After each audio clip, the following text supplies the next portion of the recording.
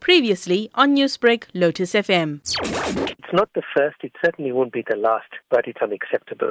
We have issues where children are taking the law into their own hands. We find that they're making it unsafe, they're making our schools unruly, and this is not acceptable. I keep on saying that parents have a responsibility to discipline their children.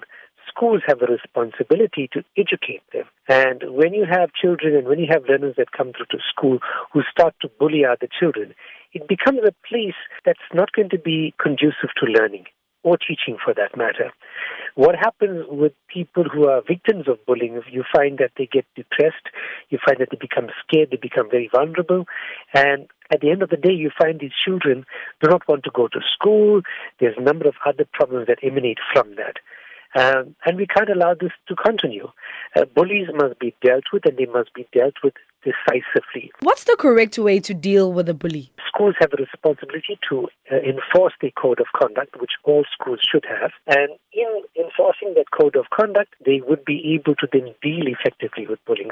What we found very often is that these incidents of bullying go unreported, and either because the children are too scared to report it, because for fear of further victimization, and so you find that this just continues. We found very often that schools fail to hold tribunals, they fail to hold the necessary disciplinary hearings. This, of course, raises questions about the safety of children in schools, as you're mentioning. What can be done to ensure safety at these schools? Because there were media reports that indicated the school had requested the parents to remove the victim from the school rather than dealing with the perpetrator. Your thoughts on this? That's not sorting the problem out.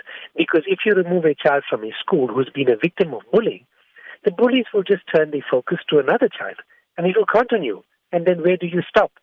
In effect, those children shouldn't be removed from schools. Those bullies should be removed from schools. And what should happen is schools should go through the disciplinary process. They should investigate. They should have a hearing. And if a child is found to be bullying, then, of course, they need to take the necessary sanctions and precautions to address that. That child hasn't broken or violated any school laws, so why should that child move? And again, I'm saying, assuming that child moves, do you think the bullies are going to leave it at that? They're going to turn their focus on another weak child, or some child who maybe doesn't have the protection, or some child who's quiet, and they're going to turn their attention there and going to start doing that. And what are you going to end up with? The school with really no children? No, that's not the way to address it. We need to address and act decisively against bullying. Newsbreak, Lotus FM, powered by SABC News.